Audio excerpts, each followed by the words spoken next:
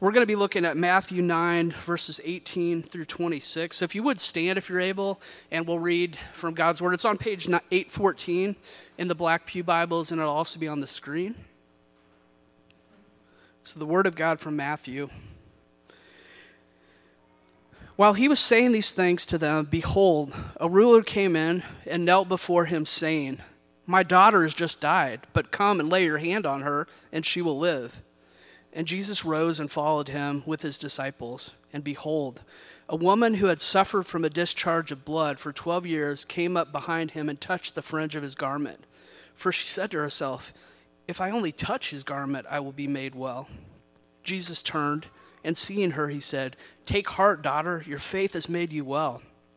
And instantly the woman was made well. And when Jesus came to the ruler's house and saw the flute players and the crowd making a commotion, he said, "Go away, for the girl is not dead, but sleeping." And they laughed at him. But when the crowd had been put outside, he went in and took her by the hand, and the girl arose. And the report of this went throughout all that district. And as Jesus passed on from there, 2 blind men followed him, crying aloud, "Have mercy on us, Son of David." When he entered the house, the blind men came to him, and Jesus said to them, "Do you believe that I am able to do this?" They said to him, "Yes, Lord." Then he touched their eyes, saying, "According to your faith be it done to you." And I'm reading into next week's passage. So, sorry, Aaron. I was already preparing for next week, so I guess I just was like on that train, but it's God's words, right? So let's pray. Aaron, if you'll come up here and pray.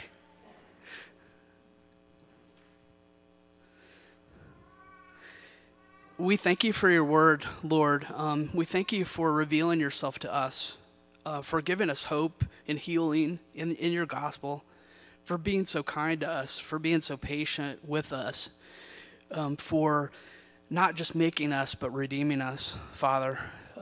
Just work in our brother, work through our brother as he proclaims your word, as he speaks truth. We're so thankful for him. We're thankful for Caitlin. We're thankful for James. And we're so grateful, Father, for your goodness in so many ways, and just giving us a family where we could admit our need, where we could have that met in you and through others. Father, through you, Father, we pray. In Jesus' name, amen. Amen. I'm not going to lie, I had a tiny heart attack just now. I thought I didn't write anything about the blind men. I'm just teasing. Well, good morning, Cara. It's so good to see you guys today. In January of 2020, Basketball Hall of Famer Kobe Bryant tragically passed away when a helicopter carrying he and his daughter and then several other people crashed in Southern California. In the days and weeks that followed that event, a number of friends and former teammates and other folks who knew Kobe Bryant paid tribute to him by sharing some of their fondest memories and personal interactions that they had had with him. One story that was shared was from an ESPN anchor named Elle Duncan. She recounted the one and only time that she interacted with Kobe at a SportsCenter event in New York. At that time, Elle Duncan, she was 8 months pregnant with a baby girl, and Kobe, at the time, had 3 daughters himself. He'd end up having one more daughter. And she told this story about Kobe told Duncan about how awesome it was raising daughters. Duncan asked if he and his wife were thinking about having any more kids, to which Kobe said he and his wife Vanessa wanted to try again for a boy, but that his wife was jokingly concerned that they might end up with another girl, which they did. In that moment, just about ready to have her first girl, the SportsCenter anchor expressed bewilderment at the idea of having 4 daughters. Kobe's response ended up becoming the most famous part of this interaction. He responded without hesitation, "I would have 5 more girls if I could. I'm a girl dad." And so after that segment aired on ESPN, the hashtag #GirlDad began to trend on social media. In a tribute to Kobe and his daughter, fathers began to share pictures and stories, encouragement, memories with their daughters on social media. And now at this point today, Girl Dad has kind of even just entered the modern vernacular a little bit. And I know there's a ton of girl dads in our gathering here this morning. Some of y'all have been girl dads for years, some for months. Some of y'all will be girl dads in a couple days. Exciting. And so I want to ask you guys this morning as we investigate God's word together, what would you do for your daughters? What lengths would you go to love them and to serve them and to rescue them when they were in need? And now I realize that if I only speak to girl dads this morning, I'm really kind of unnecessarily limiting my audience.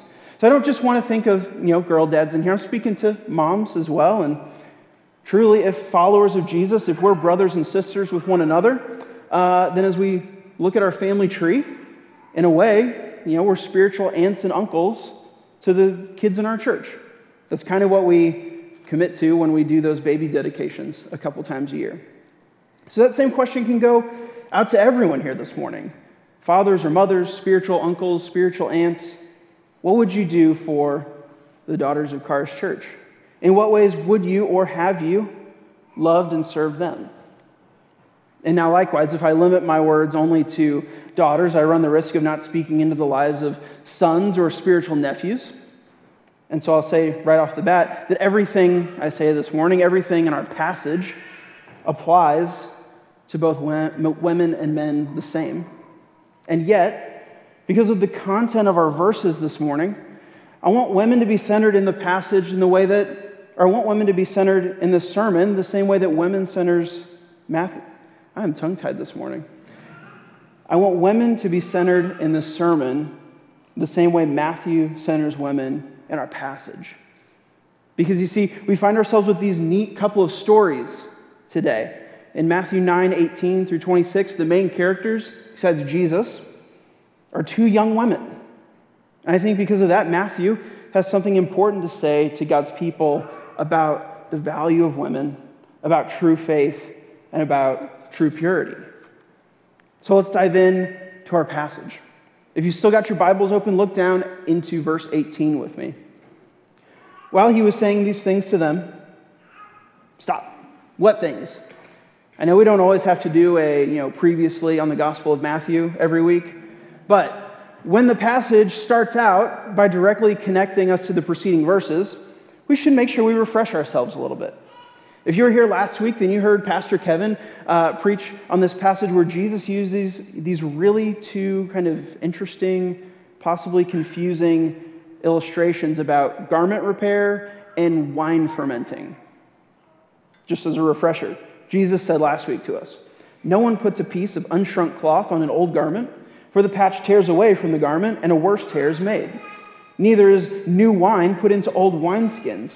If it is, the skins burst and the wine is spilled and the skins are destroyed.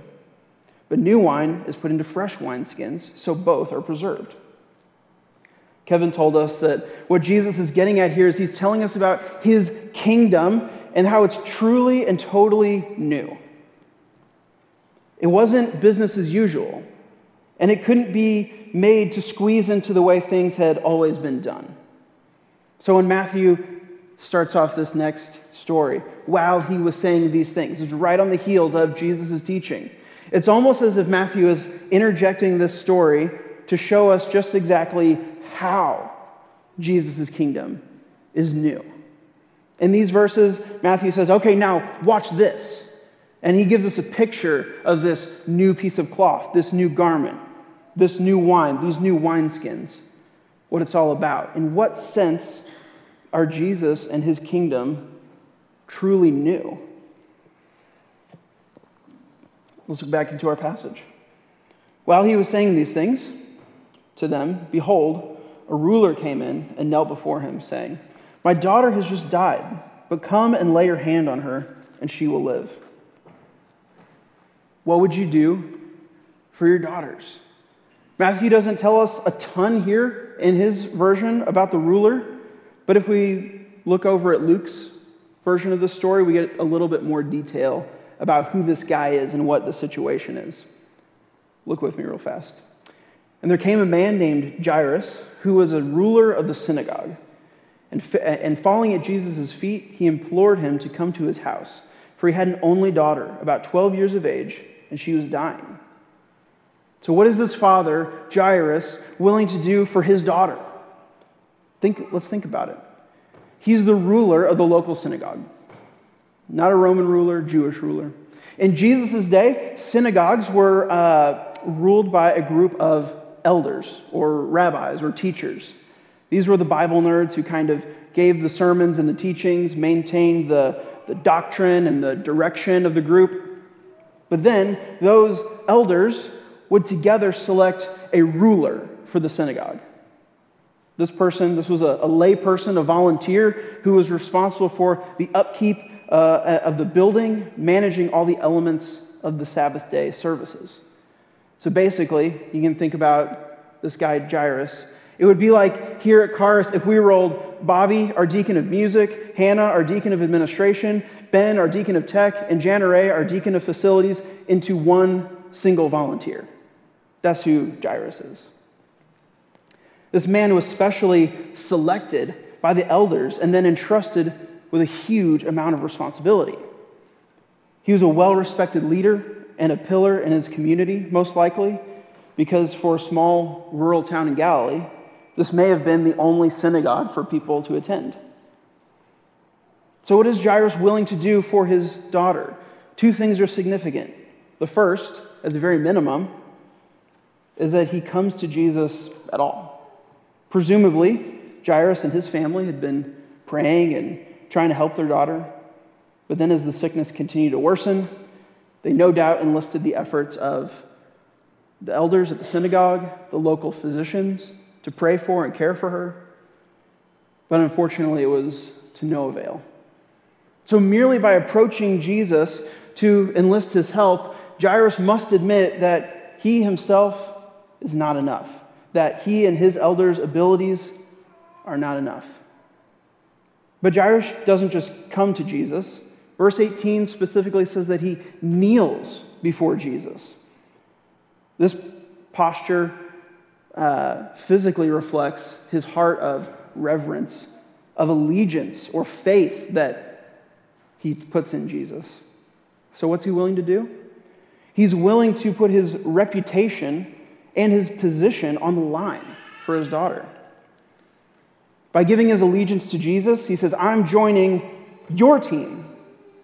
I'm throwing my lot in with you. I think we've seen so far in our journey through the Gospel of Matthew that Jesus often butts heads with the Pharisees, a specific group of Bible teachers.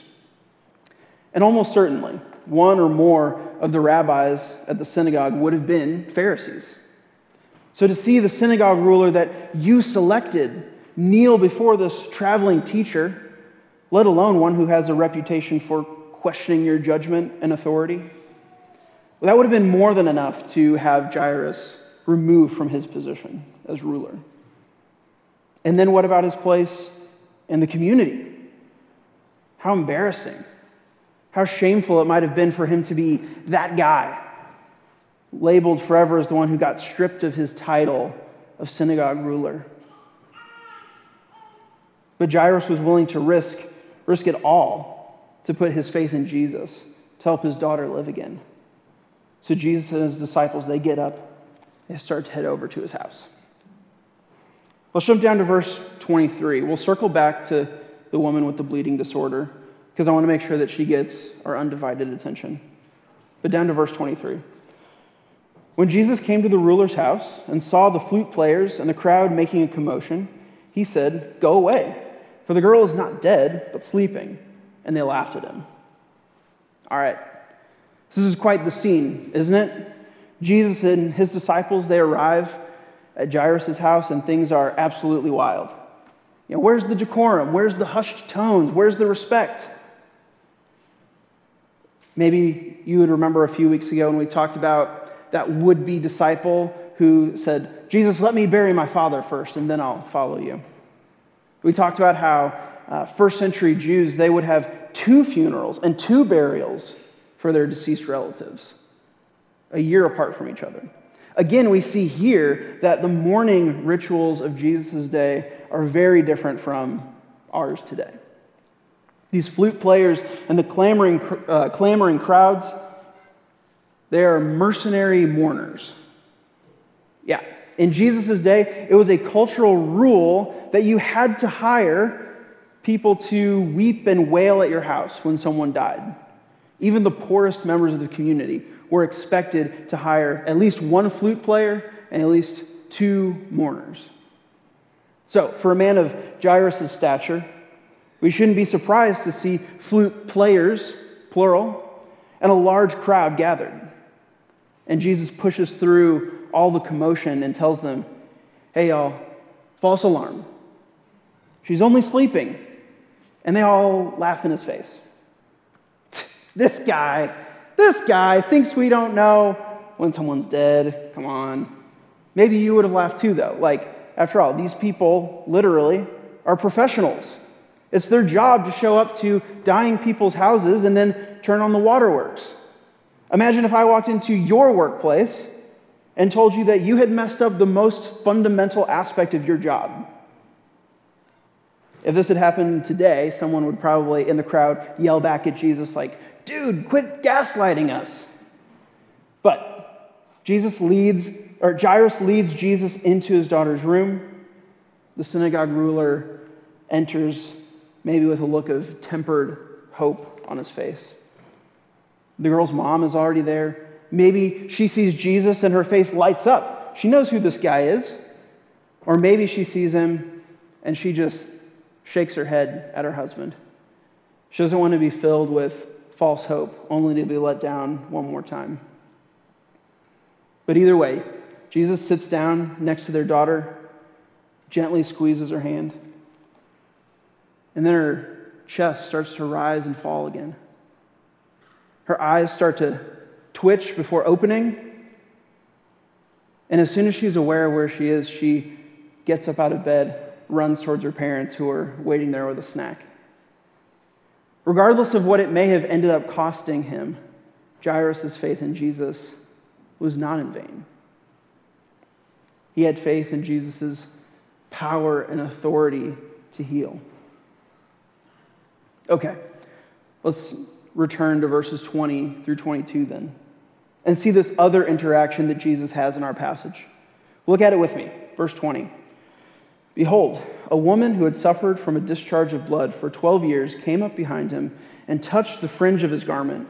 For she said to herself, 'If I only touch his garment, I will be made well.' Jesus turned, and seeing her, he said, 'Take heart, daughter, your faith has made you well.' And instantly the woman was made well." So as Jesus and his disciples are on their way to Jairus' home, they get stopped. Again, for whatever reason, Matthew doesn't give us a ton of detail.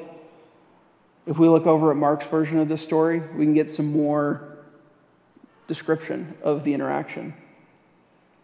In Mark, he says, "There was a woman who had had a discharge of blood for 12 years and who had suffered much under many physicians and had spent all that she had and was no better, but rather grew worse. She had heard the reports about Jesus and came up behind him in the crowd and touched his garment. For she said, 'If I touch even his garment, I will be made well.' And immediately the flow of blood dried up, and she felt in her body that she was healed of her disease. And Jesus, perceiving in himself that power had gone out from him, immediately turned around in the crowd and said, 'Who touched my garments?' And his disciples said to him, 'You see the crowd pressing around you, and yet you say, "Who touched me?" And he looked around to see who had done it. But the woman, knowing what had happened to her, came in fear and trembling and fell down before him and told him the whole truth. And he said to her, 'Daughter, your faith has made you well. Go in peace and be healed of your disease.'" Cars Church, what would we do for the women and girls in our church?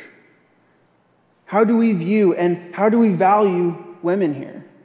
How does Jesus view and value women in these verses? Here we see Jesus and his disciples in the middle of a key ministry task. They're on their way to raise from the dead an important man's daughter. And yet, Jesus has time to stop and care for this woman as well. The disciples, it seems like maybe they're a little bit anxious to get to Jairus' house. Jesus stops in the middle of the street and says, wait a second, who just touched me? Imagine you're leaving a football game at Faroe Field, or you're leaving a concert at the Blue Note, and you stop, you turn to the person you're with, and you say, hang on, I got to figure out who just bumped into me. Peter goes, seriously? Everyone! Now hurry up. If we can get this synagogue ruler on our side, maybe we can get some serious ministry done in this town. But don't forget, never forget, every person that Jesus encounters is serious ministry to him. Jesus is no respecter of persons. He doesn't show partiality. To him, the daughter of the synagogue ruler and the poor woman with chronic pain are both dearly loved. So he stops in the middle of the crowd to find and acknowledge this hurting person. I know there are many of you here this morning who suffer from chronic pain or long-term disabilities. Oftentimes, for many people, it's those new or major or acute injuries and illnesses that kind of grab our attention and our hearts. And sadly, for many people, we get calloused to the chronic pain and suffering of our friends and neighbors. We can slip into thinking, well, there's nothing to be done, I guess, or I don't see any progress, so I don't need to keep checking in. In fact, I saw a former Charis member who moved to a different city just talking about this week on Facebook. And I hope that not everyone thinks that way, but I do confess that I sometimes have to snap myself out of that way of thinking. And God resensitizes my spirit to the people around me. But not Jesus. Never Jesus. If you're like the woman here in this passage, then be reminded that every headache, every swollen joint, every stomach cramp, every sleepless night, every mysterious and undiagnosed pain, Jesus is ready to stop, turn around, to look for you, and to find you. And while Jesus may not say in every moment, your faith has made you well, he is in every moment of suffering there to tell you, take heart, daughter. And he comforts our spirits, makes it so that we can persevere. He draws us closer to himself, and he reminds us of his promise, a certain promise, that one day all will be made well. It's faith in a promise like that. It's faith in a person like Jesus that enables the bleeding woman to stretch out her hand and lay hold of Jesus' garment. So as we think about these two women and these two interactions that they have with Jesus, let's take some time to compare and contrast. I know we're in the middle of summer, but students, you remember those compare and contrast questions. When two things are set right next to each other, like the way Matthew does in his gospel here, what he wants us to catch are the things that are similar and then slightly different. Because it's those details that are going to highlight the main takeaways. It's those things that he is primarily trying to communicate to us. So let's compare. Compare Jairus' daughter and the woman with the bleeding disease. In both instances, we see deep faith in the power and authority that Jesus has over healing. Jairus kneels before him. The bleeding woman touches the hem of Jesus' garment. Perhaps this is implying to us that she herself was in a low-to-the-ground position. Also, it seems like she didn't want to be noticed by Jesus. In both instances, that word daughter is highlighted. Jairus says to Jesus, my daughter is dying. And when Jesus turns to see the bleeding woman, he addresses her by saying, daughter, take heart. Both of these women, they're ritually unclean or impure, one dead, the other bleeding, meaning that they ought not to be touched or be touching anyone. Yet, in both cases, Jesus either reaches out to touch or is reached out to and touched by these women in a way that restores them. As I considered these themes this week, there's lots of themes in this passage. But two that stuck out to me were the way that the women are centered in this story, in these stories, as well as kind of the ritual, purity, cleanliness, status that plays into their encounters with Jesus.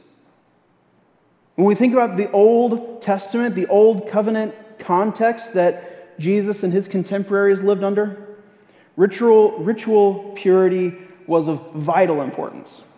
So what is that? What is that at all? Ritual purity is a lot of that stuff that you read about in the book of Leviticus. All those laws, foods not to eat, things not to touch. To borrow from the folks over at the Bible Project, ritual purity is a state where you separate yourself from anything related to death. Diseased skin, dead bodies, bodily fluids, things like this, they make you impure ritually. And being ritually impure is not the same thing as sin. It's not like a morally culpable sin. People have to bury their relatives. People get sick. People have kids. Just becoming ritually impure is a part of life. It's not always sinful. But it is wrong to waltz into the presence of the God of life while in an impure state. Before you do that, you must go through the process of ritual purification. So, as a part of understanding this pure, impure, clean, unclean dynamic, think about the idea of contagions. This shouldn't be something that's difficult for us to understand. We all just live through this thing called COVID-19. And in the same way that we know germs, spread through contact and proximity, so too, these elements of ritual impurity, they spread and contaminate also. That is, they make other things and other people unclean when they come into contact. If an object was unclean and you touched it, you would become unclean. Its uncleanliness would spread to you. We see in the Old Testament law, if an object becomes unclean, oftentimes it has to be destroyed. Or if a person becomes unclean, they have to be made pure again, either through waiting a certain time or by washing, so that they could break their quarantine and rejoin society and worship God in the temple. And in thinking about that theme of ritual purity, we don't really live in that world anymore. Those parts of the Old Testament law, they're not brought into the New Testament. So the more I thought about it, and again as I thought about the centeredness of the women in this passage, something not altogether dissimilar came to my mind. And that was the topic of what's kind of become known as purity culture. And especially because oftentimes women have borne the brunt of the negative aspects of purity culture. Now, if you're familiar with purity culture as a concept, don't get up and leave yet. I know this can be a sensitive subject to bring up, and I know it's one that I see being brought up more and more in public discourse. But I want to kind of approach this topic with a little bit with delicacy and in a way that's kind of corrective. As a point of pastoral application for our church body, I want us to think about how Jesus, based on our passage this morning, might speak into the purity culture that so many Christians were raised in. So first of all, what do I even mean when I say purity culture?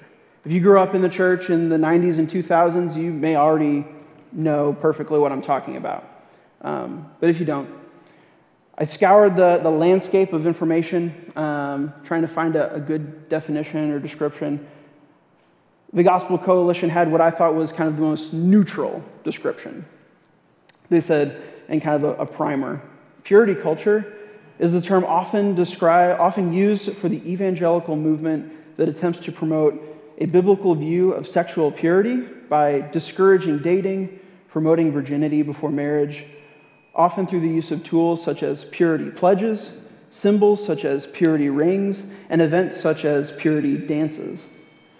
The purity culture movement began in the 90s as Christians who were children or teens during the beginnings of the 60s era sexual revolution began to have children and teenagers of their own. At the time, many evangelicals were reacting to the negative effects of sex outside of marriage and attempted to once again ground sexuality in biblical ethics. It's kind of a lot, and I'm sure there's a lot more that could be said as well. But basically, if you grew up and you were given books to read like I Kissed Dating Goodbye, Every Man's Battle, or you went through a True Love Waits Sunday school curriculum, you probably grew up in a church that embraced, to some extent, these purity culture teachings. And now, before I go on, I want to clarify something. I do believe that the heart of Jesus that we see in Matthew's gospel, it critiques the negative aspects of purity culture. But I would be unfaithful to the whole of Scripture if I just threw the baby out with the bathwater.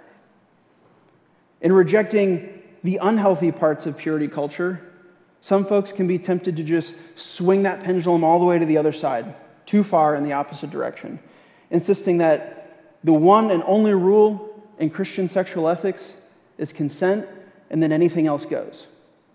Now, obviously, consent is a central piece of Christian sexual ethics, the whole loving your neighbor as yourself thing. But the Bible's teaching cannot be reduced to that alone. So what I think we have on our hands when it comes to purity culture at its core is this maybe kernel down at the bottom that's good and biblical and true. And that's that God's instruction for human sexual expression. The Bible teaches us that human sexuality is only to be expressed in the context of the one woman, one man, lifelong covenant union called marriage. And that this is inherently for our good, and that other forms of sexual expression are off limits to us. This is the end that purity culture arises to guide young Christians towards. And that's a good end. That's a biblical end. It's the end that I want to guide you towards in my teaching and pastoral care. But here's the thing. This is important to remember.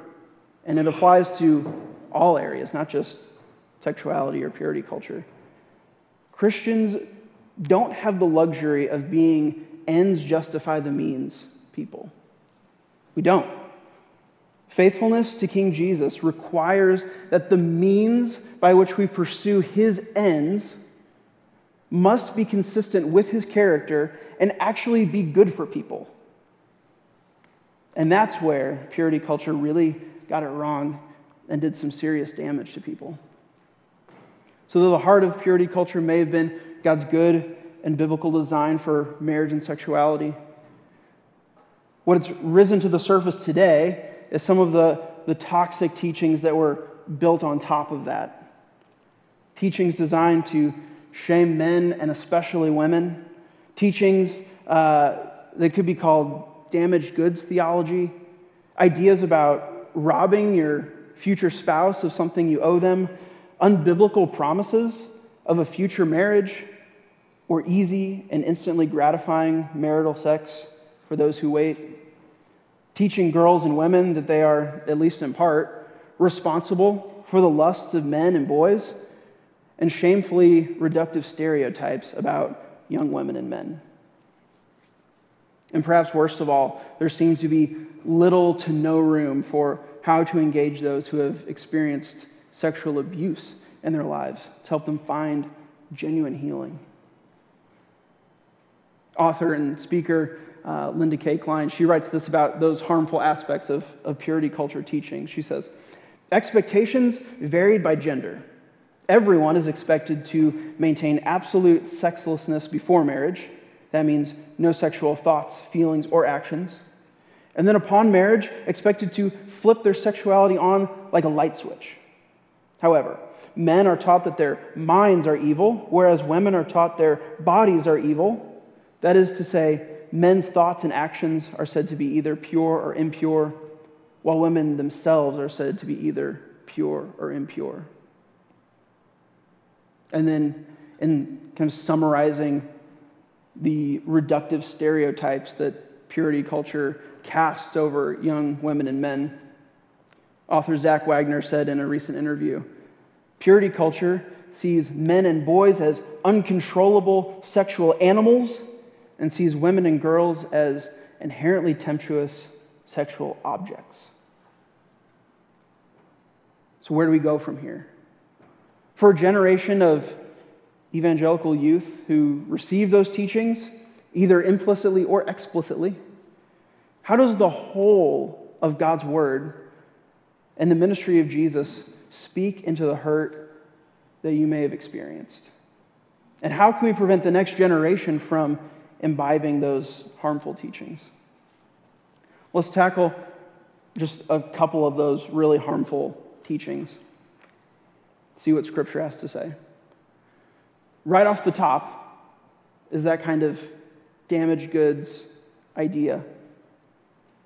Maybe in your youth group growing up, your youth leader passed a flower around for everyone to touch. And then at the end, when it got back to him, said, okay, who thinks that this flower is as good or as beautiful or as desirable as it was when it started? Maybe your youth leader was chewing on a piece of gum the whole time they were teaching. And at the end of the teaching, took it out of his mouth and said, okay, does anyone else want a bite of this? Sisters and brothers, I can't apologize on behalf of whoever said that to you or made you view yourself in an irredeemable way. But as someone who heard those illustrations as well, I am truly sorry that you had to experience them. Because the Bible tells us, right at the beginning, right off the bat, Genesis 1, every man and woman who has ever existed are made in the image of God. That means that every woman and man who has ever existed has infinite value and worth and are loved infinitely by the God who made them. But you know what? Even after humans bring sin into the world, the Bible never, ever, ever, anywhere says that the image of God was destroyed, lost, erased, removed, or damaged in people. We don't always reflect God the way we're supposed to, but that doesn't make anyone any less the image of God. We may sin or be sinned against, but we never stop being God's image bearers, valued and loved by Him. No matter what you've done, God will not look at you the way we look at a piece of chewed up gum or a flower with fallen off petals. To confront the stereotypes that women and men, boys and girls are cast with, Scripture speaks to those as well. In a toxic purity culture, women and girls are told that they are temptresses or sexual objects who somehow both passively receive, yet are also responsible for male gazes and lusts. But what does Jesus say? If you've been with us for most of our sermon in Matthew, sermon series through Matthew, you might already know. Because in the Sermon on the Mount, Jesus says famously, I say to you, speaking to men, that everyone who looks at a woman with lustful intent has already committed adultery with her in his heart. If your right eye causes you to sin, tear it out and throw it away. For it's better that you lose one of your members than that your whole body be thrown into hell.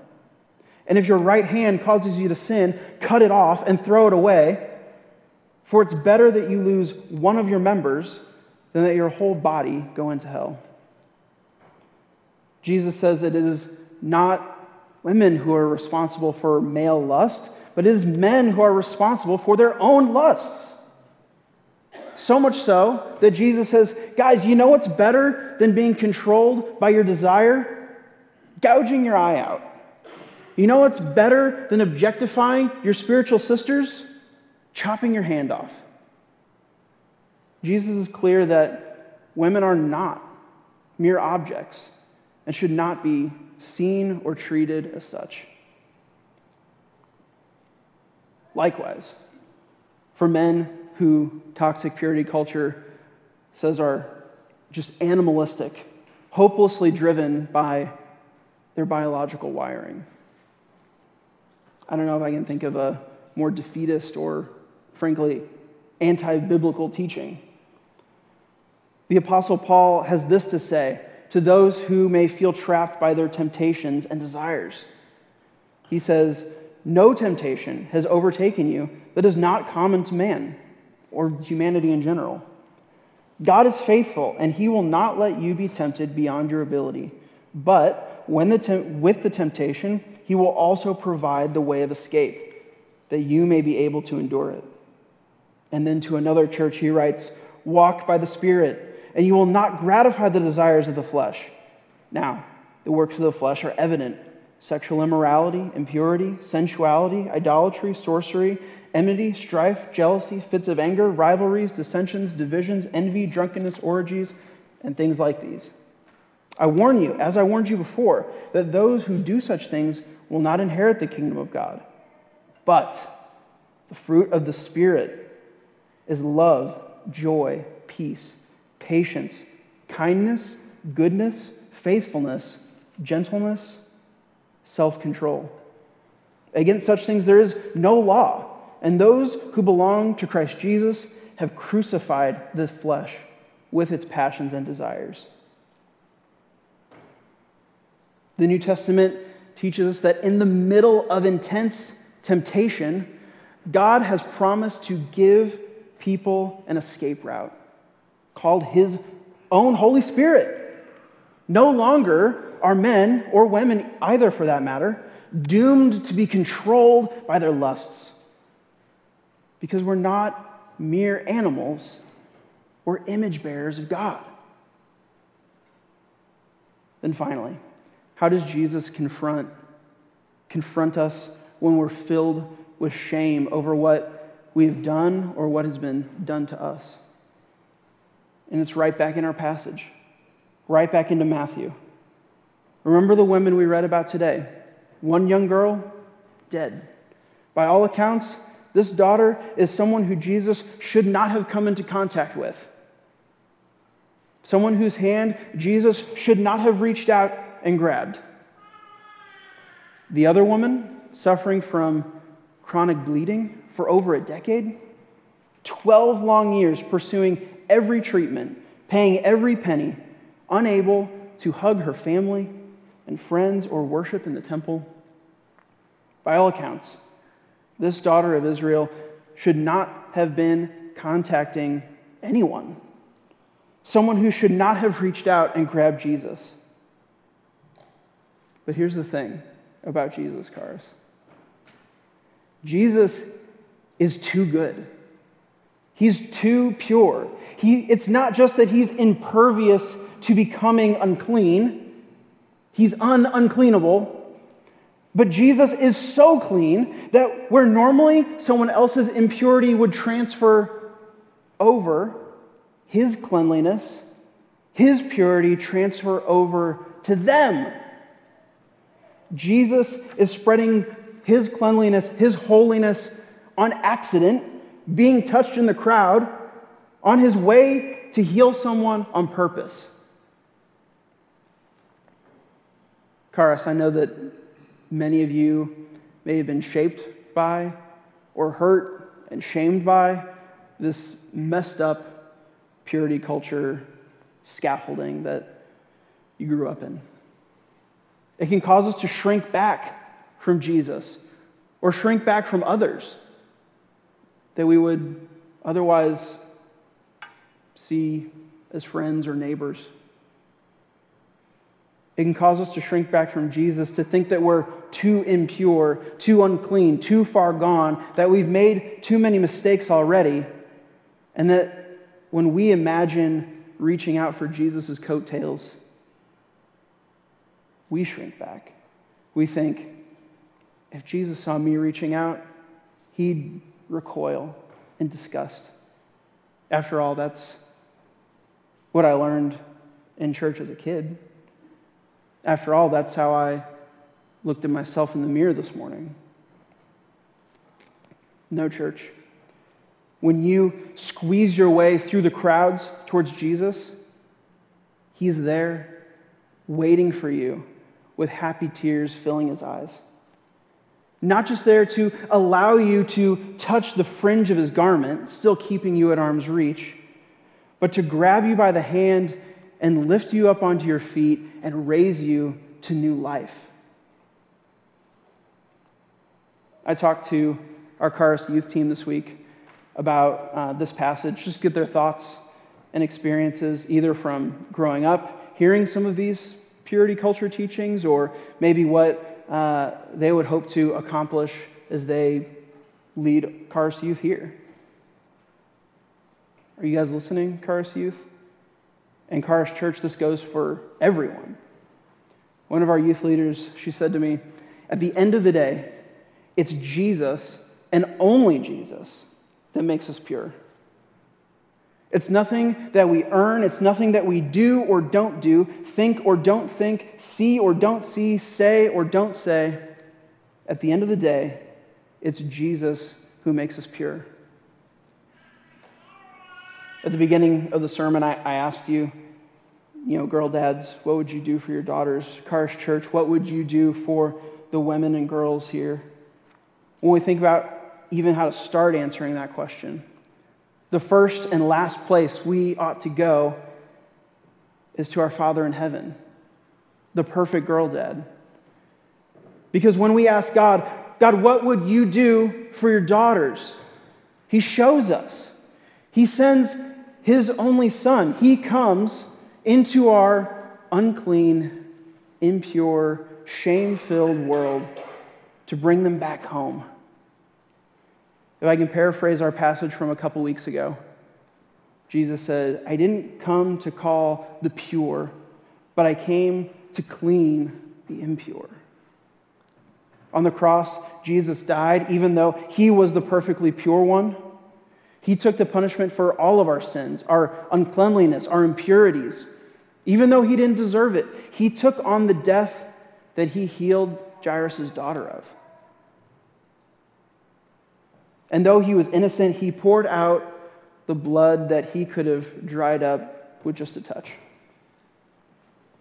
Then after 3 days, Jesus rose again. He rose from the dead, unleashing the life-purifying and transforming power that would bring all of God's daughters and sons back home into his family. That's the heart of the gospel, Charis Church. Will you pray with me?